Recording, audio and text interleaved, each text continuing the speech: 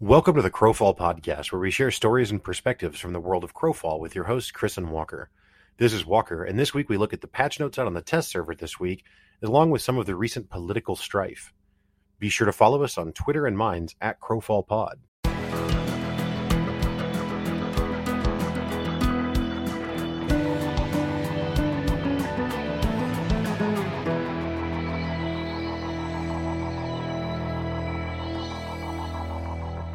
As always, I'm joined by my esteemed co-host, Chris. Chris, how you feeling this week? I'm feeling logistical. Uh-huh. Do tell. Well, I'm actually getting more experience with keep ownership. We kind of touched on it last week. And I would like to say real quick, I want to call it a castle.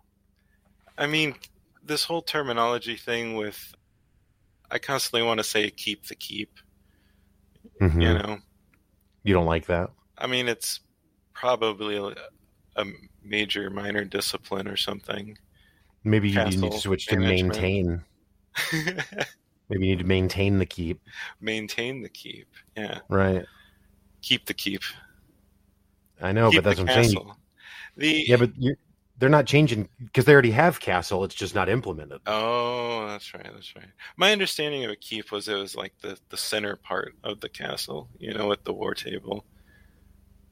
Oh, I see. Like the keep. So you're pushing up your glasses on this one and saying, I don't know if this is accurate. We need to check the medieval castle terminology. Right. We can run around with wings on our back. But you call that center building the right thing. Is where we're at now. Is that right? I don't know. I mean, I just really want to say castle, I think, is the problem. I wonder what happens if you do just start saying castle. Do you think the guild will reject you? Like, no, it's a keep. There's one that I can think of that I won't name that might correct you each time. He's kind of a corrector. To his credit, he's usually correct, though. You know what I mean? That's a staple of being a corrector. Yeah. You be correct. Definitely want to have a high percentage on correcting. Yeah. And when I say high, I'm not saying 51. You know what I mean? I need I'm going to go 85. I just kind of made that up. I'm going to go 85% right if you're going to be a standard corrector. Okay. Yeah. Otherwise, sit back down. You know what I mean? Be humble. Learn more until you get to 85%. Then jump back in. Yeah. I would like to, and I don't, I thought about, I probably should go back and re-listen before I go on this thing, but I do just want to make sure I clarify from last week's episode when I was talking about people having these really nuanced conversations about, builds and theory crafting and things like that. And I talked about how, for me personally, it's not, I don't know that I'll ever be able to get really, really hardcore, not in just a Crowfall, but into any game kind of thing. I do think I said last week very specifically that I did not mean to compare or imply that me not being as hardcore made me superior or implied that I had a better life or better values or anything. It in no way is a comparison point other than I probably am never the most knowledgeable, the smartest guy in the room. Right. Mm-hmm, mm-hmm. But I do also just want to add to that because I've thought about it since then, is that I also don't mean to imply that to have nuanced theory crafting conversation that you have to be no-lifing the game, right? Like, it's not that. It's not as complicated as Crowfall is. Most of the complication comes from just a lack of readily accessible information to refer to. Once you actually understand how something works, it's not like you're constantly doing a calculus problem or something. You know what I mean? So just want to clarify. Didn't mean to hate on anyone. And no one, it's not like I got a bunch of feedback or something, but I just wanted to make sure I didn't come across as arrogant or something in that or like I was trying to, again, classify people in some certain way or something. That's not the case at all. A, don't have the commitment level myself, and B, not real bright. You know what I mean? So that's what keeps me out of those conversations. Well, I didn't take it as you being arrogant. Sure. Well, like I said, just had to clarify. felt like I went on a bit of a rant last week, so you know. It happens. Yeah, I'm a big all bark no bite kind of guy. You know what I mean? So Big dog. we haven't talked about the video game yet. That's disappointing. You said you want to use the word castle because you are feeling logistical. That's right. That's right. I've got to run resources and upgrade buildings more, kind of understand how the plots work inside the keep. And there's different grades of plots. So you would have like, barracks, defensive buildings, siege workshop, like those all go in letter A plots. And then you have letter B, C, so on, as the various buildings, temple, statues, and whatnot. But actually got to run some pigs again. We ended up losing our bell tower, needed to upgrade it back real quick. And Overseer had already been looted. Those that aren't familiar with that, it's a tower where you capture it like an outpost. You get the buff, then you can open the chests and get the resources, run them back. But there's a timer on it, and so it doesn't just continually spawn. Kind of similar to how the forts worked, where they would kind of spawn resources. Mm-hmm. But ran pigs again for the first time in a while, and I was like, wow, I definitely don't miss running pigs. I feel like that there could be a more fun way to kind of incorporate the transportation of the resources. Something that could involve, like, I don't know, giving stone masonry some more love. But I thought of like crafting supply carts or something and being able to like set up some kind of, I don't know, resource route. And I mean, it would give like some places that people could attack and take resources. Like if we had to keep for a while and we're able to put up a bunch of supply carts or something, and it would be neat to see them automate in some way, like on the world. I don't know. Maybe that's going too far, but too quickly. But it seems like it would be cool. You could raid the caravans and stuff, Well, I was going to say, I think that's part of so certainly I think you're right. Running pigs is not anyone's idea of like, wow, I can't wait to spend several hours doing that. Yeah. But I think that the tedium of it makes it like, it incentivizes the whole guild or the whole alliance or whoever to participate, right? Because if one or two people are doing it, then that's a real grind for them. And you're vulnerable the whole time because you could get ganked by anyone at any time. So, if you had an automated supply route that had certain places that could be attacked, that would actually be a lot safer than running pigs is today. Because currently when you run pigs, you're just exposed all the time. Well, in my fantasy world there would be carts on the map that you could destroy, so they would be at risk still. You just don't want to run the pigs. It's basically where we're trying to get to, is you don't want to follow the cart back, because the pig is the cart. Yes, yeah, the pig is the cart. It could do it on its own. You could even have some horses and maybe a little cart driver, I really just want to get stable mastery discipline in there so you could breed horses. Yeah, the game is set up for horse breeding at this point, so we could grow things in our EK. We could. Wow. There could be all kinds of things. I feel like what you actually want is Albion Online. Nah. You want to grow stuff. You want to have animals. You ever fought did combat in Albion Online? I have, but I'm not hearing requests for combat. I'm hearing requests for animal husbandry, and Yeah, that's the other things, right? We're still gonna do the combat. Oh, okay. I see. I didn't know if you were just playing farmer now. You know what I mean? It would be interesting, if you want, we can we can call it on this and start just doing Stardew Valley multiplayer. Start the Stardew podcast. You know what I mean? And we can farm and grow animals in that. And then we could fight each other in Stardew. Maybe Terraria. You could fight in Terraria. I don't know if you can fight in Stardew or not. I mean, you fight enemies, but I don't know if you can fight each other. Yeah. But yeah, we'll look into that and get back with everyone that cares, which is, yeah, no, I mean, I think that it's, and I know I say this to you all the time. I don't say it flippantly, but yet again, Guild Wars 2 does actually feature exactly what you're talking about, where it's got little supply areas that then automatically deliver supplies to nearby castles or keeps or whatever, and are gankable by players. So certainly that system exists in another game. Guild Wars obviously works a lot different than Crowfall does, but yeah, I mean it's there in their world versus world, faction versus faction kind of PvP gameplay setting, and so yeah, it definitely is not an unheard of idea.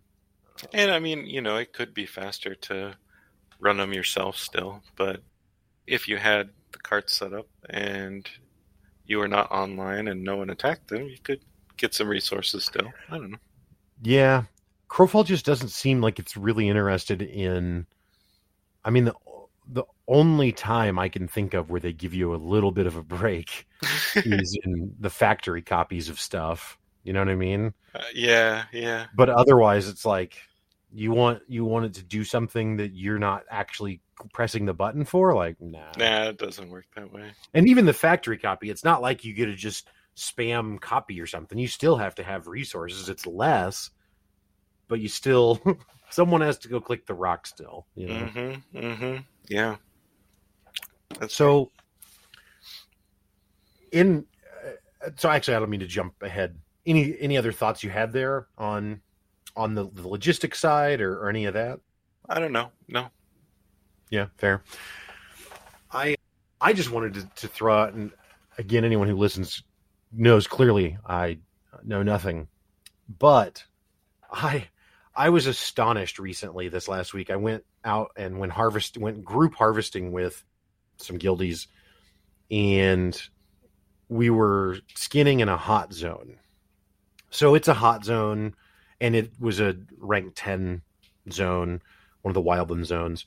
So, already the quality is as high as it can be because it's rank 10 skinning, and it's a hot zone, so the volume of drops is increased significantly. But the person I was skinning with had a pretty legit set of just harvesting gear, right? Mm-hmm. And I've harvested the whole time I've played Crowfall. I think most players have harvested some. And I've seen a crit hit where you get, a bunch of stuff that pops out of the node or whatever, and it's all very pleasing. I had no idea how far away from the end game, if you will, of that I truly was on a personal level. The amount of resources that were dropping when I was grouped up with someone that had a whole set of gear designed for harvesting with, it was literally causing frame rate drops just when the node would vomit out, I don't know, 40 or 50 things at a time, literally. Like, it was insane. I had no idea that it could be that dramatically. Yeah, jewelry and enchanted armor and high discipline, everything. Mm-hmm. I mean, and hot zone. It's like, right. It's wild. It's like, oh, yeah, this is nice. Right. Well, and so that kind of ties into another conversation that you and I have had, and I had with a few other guildmates recently. But so the thing is that to harvest like that, you probably harvested a ton already in order to get to the point where you can do that, right? Obviously, if you're willing to help your guild and contribute to them and that sort of stuff, then there's still value in it. But you personally may not really need to harvest that much anymore. Like, by the time you can get 50 pieces of leather per swing, it's not literally that, but you get my point. You don't need that much personally, probably, right? Yeah. I mean, maybe because I guess maybe you haven't leveled up leatherworking yet. Either way, so the conversation that I was having was, I used to be really disappointed that the game doesn't have an auction house. There's many episodes where you can listen to me rant on about how it breaks the market and it creates these wild inefficiencies and blah, blah, blah. Well, then, and it might have been last episode we talked about this, I don't know, but you and I recently were talking about how not having the centralized marketplace that's easily searchable kind of creates a scenario where trading has to be a lot more intimate, because it's either player to player, or even if it's on a vendor somewhere, you've got to know where that vendor is and go to it, and you're only seeing what's on that one vendor at any given moment, right? So price comparisons and understanding market inefficiencies could be more challenging for both buyer and seller, right? Yeah. I mean, it definitely, you're more likely to interact with other people and figure out some way that you can benefit each other in whatever you're most advanced in. Or you just kind of know what people's focus is. And so if you come across something where it's like, hey, I actually kind of just need this, and then you talk to whoever, that may be able to help you do that, right? As opposed to just going to a centralized marketplace and just clicking buy. Yeah, well, and so that's the thing I was thinking about, is that if there was a centralized marketplace where it was super easy to search and buy everything in the game, I don't know if this is true or not, but what my thought is that it seems like it would put a much more significant emphasis on gold, especially, and I don't know how many new players we're getting on a regular basis, but if you were a new player and you have nothing and there's a market you can go to, it might be tempting to just try and get gold to buy that stuff, right? Well, I'm just going to go farm gold to buy stuff off the marketplace. And currently, I don't think there's that same level of emphasis on gold making, because you don't need it for everything, right? Because a lot of the things you're probably going to get either on your own or through your guild or whatever, but you're not just going shopping for everything constantly. Yeah. And this relates really back to the point you brought up last week, talking about how in MMOs there's always people who are really, really, really dedicated, right? And they almost seem necessary to some extent to balance the more casual players, right? Mm-hmm. So in thinking about this market thing, it's like, well, I think for more casual players, maybe it's actually better that there's not this huge emphasis on gold based on the convenience of a centralized market, because it incentivizes players to try more parts of the game. And frankly, I mean, farming a war tribe is fine, but if that's all you did ever, I think you would get burned out very quickly. I know I would. That's why I say that would get burned out very quickly. And so I think that kind of creating a system where it's not so easy to just rely on gold, and it's like, you should probably go farm some other resource on your own that you might want. I think that helps promote diversity of gameplay activity, which, I don't know how often people think about that, but I think it's important to avoid burnout, right? Especially in a game that's not constantly rolling out the new raid boss or whatever, right? The new dungeons or whatever, like you have in the theme park MMOs. Yeah, I mean, I don't know. When the game first launched, we kind of ran into it a little bit where it was like, well, I guess we go out to God's Reach and farm for gold. Right. What was that starter zone? The name of that when they got rid of it? Arboreum. That's what it was. Yeah. But pre-Skypoint. Mm-hmm. Mm-hmm. Skypoint was the advanced zone of God's Reach back then. Yeah, and that was a big deal in it. Like, I couldn't even remember the name just now. So. Yeah. Well, I mean, it hasn't been. It's, to your credit, it's been gone for a few months now, and it wasn't like you needed to know the name of the zone. You're literally in the temple, and you zone out the only place you can, and then that's where you were. So Yeah, I just mean when they first removed it, like a huge news, and everyone had an opinion on it, and it's just like, well, I yeah, don't well, even remember it anymore. what it did was it created it had, at least in Arboreum, because there was Solarium and Lunarium, I think, whatever, the sun and the moon versions as well. Mm-hmm. And I assume it was the same in all three of them. But in the Arboreum, there were, I think, 2 separate war tribe camps that were behind the safe zone line. Yeah. So you could farm gold there and you literally couldn't be ganked. So it was, yeah, very easy decision to go farm gold from there because there's no real risk. Mm-hmm. But it was weird because it's the only place in the game where they allow you to have no risk and amass a lot of resources. Mm-hmm. So they eventually, removed it. Yep. My guess would be they didn't think players would attach to it that way, Yeah. I mean, I'm sure that there was probably more efficient ways of doing it. It's just that you could do it there and it was free. Oh, I don't think it was the most. Yeah, it's probably not the most efficient way to gain gold, but it's the lowest risk way because there was literally no risk. Yeah. So yeah.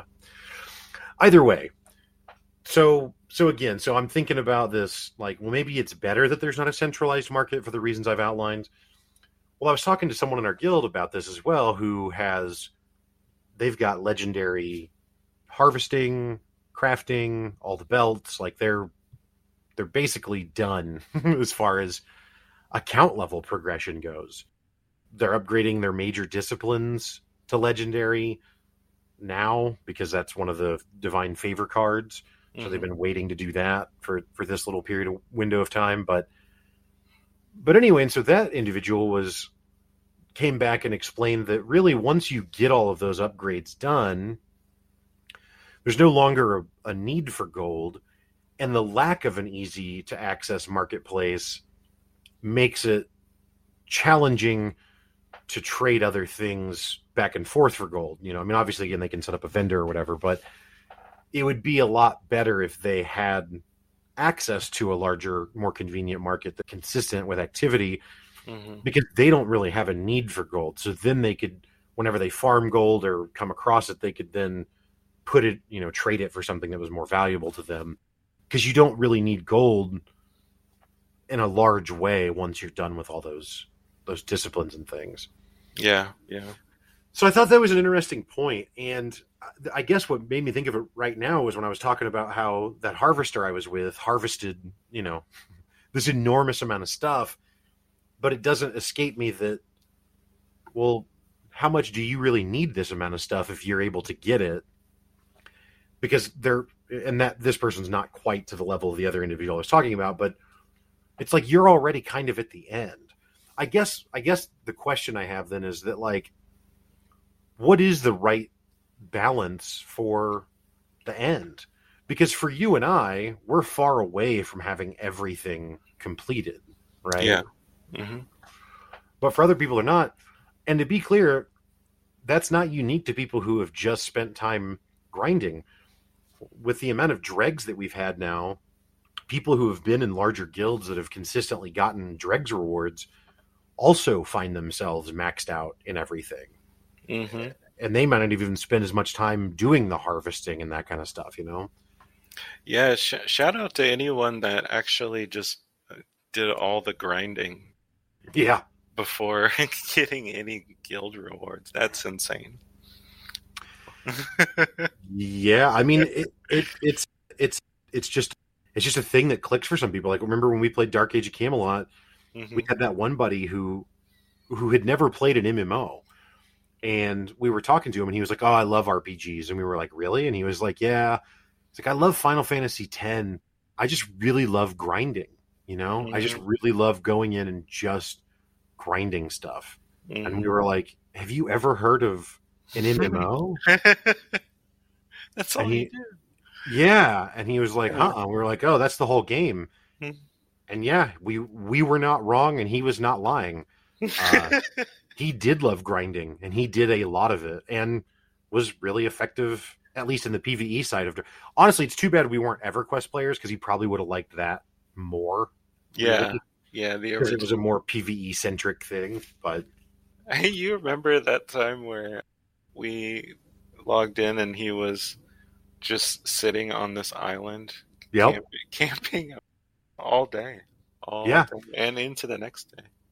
yeah, because it was a rare spawn. Like there's like two birds that spawn on this island, and there's I don't know. I'm going to make up a number. We'll call it a 5% chance. I mean, it might be less than that by a lot, Hmm. but there's some chance that when you kill the birds, when they respawn again, which is not quick, that one of them will be this named bird.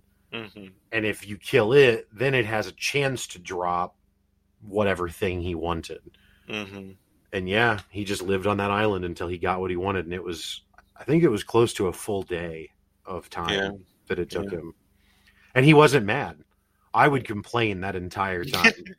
He did not. yeah. He's happy, Yeah, happy as he was can good be. with it. So yeah, but yeah, to your point, yeah, shout out to people who have that capacity to just kind of go and yeah, that got all of the stuff done. It's definitely wild the amount that there is. Mm.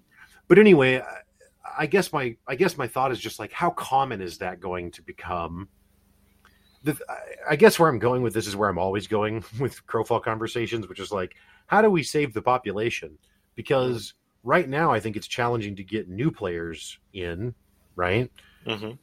But I also worry about what are we going to do with veteran players because if we go another few months of rewards and more people have maxed out everything, Mm-hmm. what is their incentive to keep playing other than just the fun? You know, like as much Yeah, as we all want to say that we don't care about like bigger numbers or something, to some extent that's what drives a lot of this for a lot of players is there's a carrot to chase, there's something to obtain, and if that goes away, do you care still, or does it feel like Camelot again, where it's like I'm just fighting to fight? yeah, yeah. I mean that conversation came up recently in our most current dregs because we're now going into the last week of it, and we had a mega alliance form up again, Yep. and we've talked about the home keep agreement and kind of this idea of breaking up the larger alliance power and having more smaller factions fighting over the keeps and everything. But anyway, so there was a guild in the home keep agreement. They decided to disband their guild and join up in with another alliance, or disband their alliance, and merge into the number one spot. And now, not only do they have the most points, which is basically out of reach, they also tend to field more numbers now. Mm-hmm. And when that happened, there was a lot of people that were upset about this because they feel if there is this mega alliance running around steamrolling everyone that gets steamrolled is eventually going to not want to play. Right? They're not going to feel competitive, like they can do anything. I mean, it's not fun to just like go out in PvP and then get rolled by 50 people and be like, well, we need 50 to even stand against this, right? And if that's not possible, then it's like, well, we can't even fight the fight now. And so I get what they're saying. I mean, at the same time, though, a PvP type game, especially that's like guild based, it always seems to tend to go this way, where, especially when the fighting situation is stretched out over time. I'm drawing off experience of like a Tribal Wars campaign or something like that. The longer it goes, the more people are going to end up stop playing, and then the people that are still playing want to play with other people that are still playing, and guilds and groups end up coming together and merging, right? It creates bigger groups. So it's kind of like the natural progression of the thing, unless the number limits are limited more, maybe. But yeah, that's the current situation and that conversation that came up recently. Mm-hmm. Yeah, I don't know. And again, I can't help but to think, again, like, is it just a population problem, though? Because the reason that that this sucks so much is that there's just not that many enemies already. Mm-hmm. And so when a significant portion of them band together into a mega alliance, it's not only that they're rolling everyone, they also just represent a significant portion of who you could encounter to fight with. So what I mean by that is, like, if we had 3 times the player base, let's say, and I don't, whatever that number is. Yeah. But if there were 3 times as many players right now, then even if you had a mega alliance or whatever, there's still enough room for there to be enough other smaller guilds. Well, where maybe the mega alliance does run the table on conquest points, and maybe they aren't really challengeable, but maybe it doesn't feel that way as much because smaller guilds still can compete with each other, and you still can find a space where you feel competitive, right? Yeah, I mean it's kind of it's a domino effect with how big the population is. I mean, the first people that merge end up going to number 1, and they're the big group, and then everyone follows suit until there's not enough players to do it anymore. Mm-hmm. So eventually, I mean, it would even out, but you would have to reach that 500 member cap. So maybe it's 2 big alliances, 3 big alliances. I mean, however big the population is, whoever wants to compete for number 1, they're going to push that. That's fair. I guess what I mean is, like, let's assume there's one big alliance that's dominant, but if there were 10 other or 15 other alliances that maybe can't compete directly with the bigger one, but amongst themselves have a healthy competition, right? Yeah, like, right. Maybe that could exist. And I get your point, though. Eventually, if you're going to go on and you assuming you're actually trying to win, which why wouldn't you be? Then yeah, you kind of have to just continue merging. Yeah, I don't know. It's I don't know. On the one hand, we can't have, hey, everything's open ended and it's throne war time and make your own politics, and then say unless that means you merge, right? Like that doesn't make sense for that not to be on the table. But I certainly do get the point that it's like, yeah, but it's not fun to fight against now, and it's ultimately potentially killing the game if people don't find a way to rebound from that and still be competitive. And yeah, I mean, I don't know, I guess smaller alliance numbers would be the only way to really accomplish that.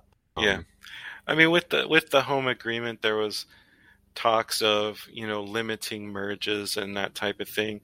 The issue is that you can demerge at any time for better point standing. So to limit merging just seems counterproductive. It's part of the game, right? It's like in or you're out, whatever you want to do. I mean, I don't really know how valid the home keep thing is anyway, though. I mean, there's a few groups that haven't, I guess, taken the home keep from one another, but that's really because there's just a bigger enemy to focus on, the number 1 alliance, even before the merger.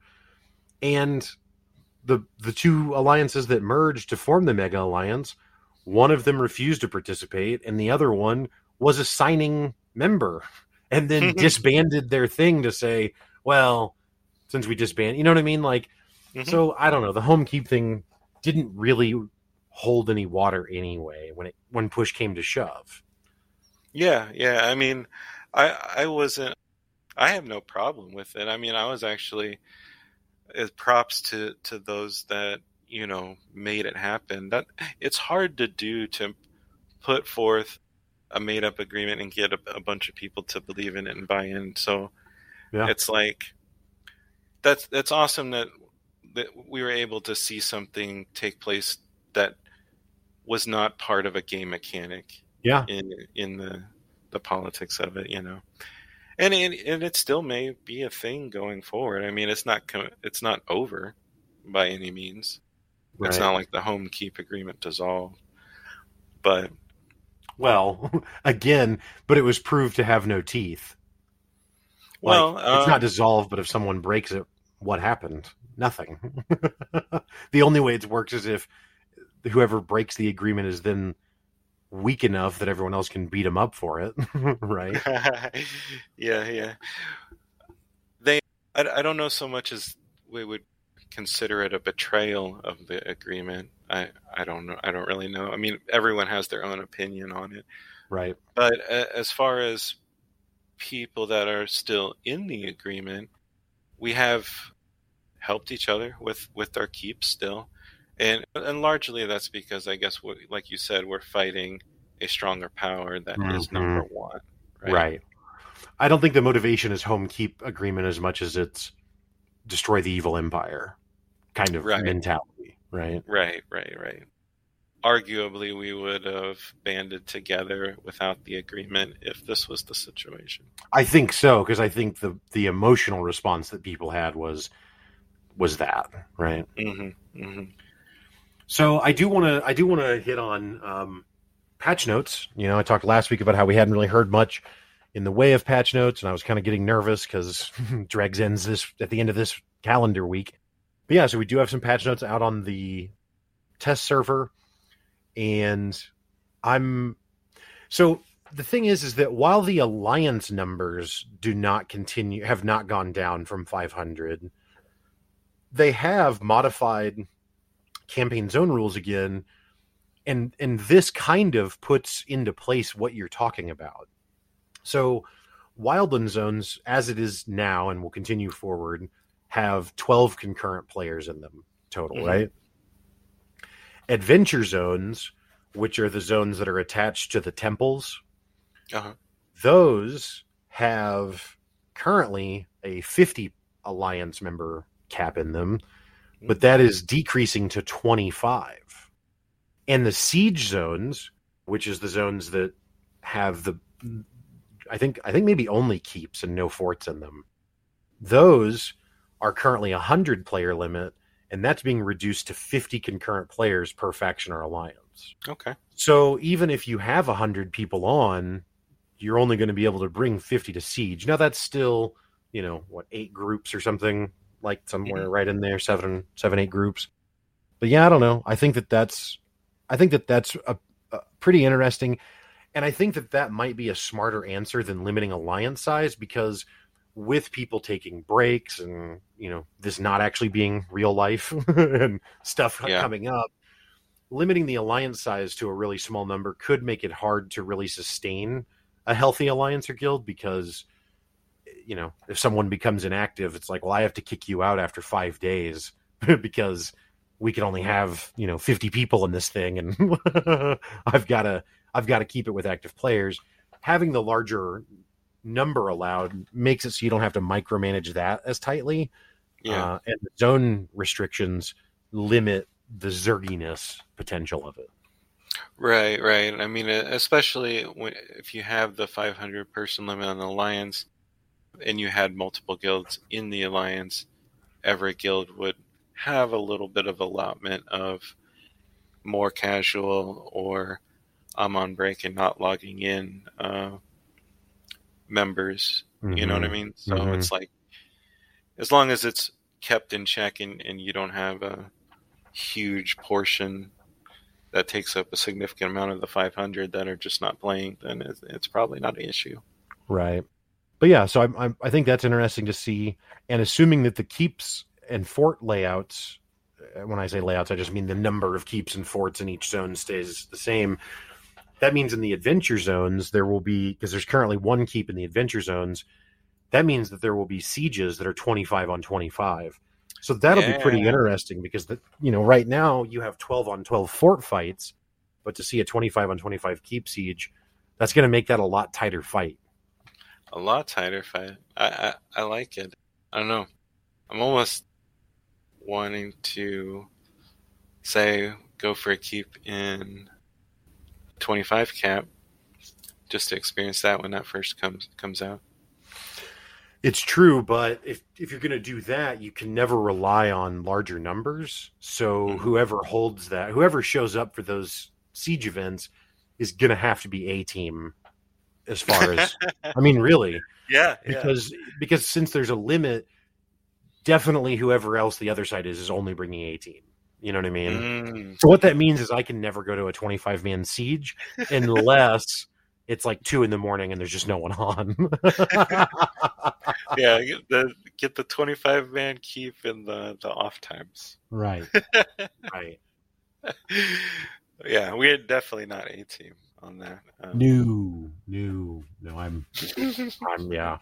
Someone said the other day when we were in guild, we were out harvesting together, and someone was like, "Hey, do you want to switch over and do, I think, a hot zone or something?" And they were like, "Yeah, everyone just grab their A-team PvPer and let's go do it." And I was like, just for the record, I don't actually have an A-team person, so I mean, I don't have to go. Also, you know what I mean?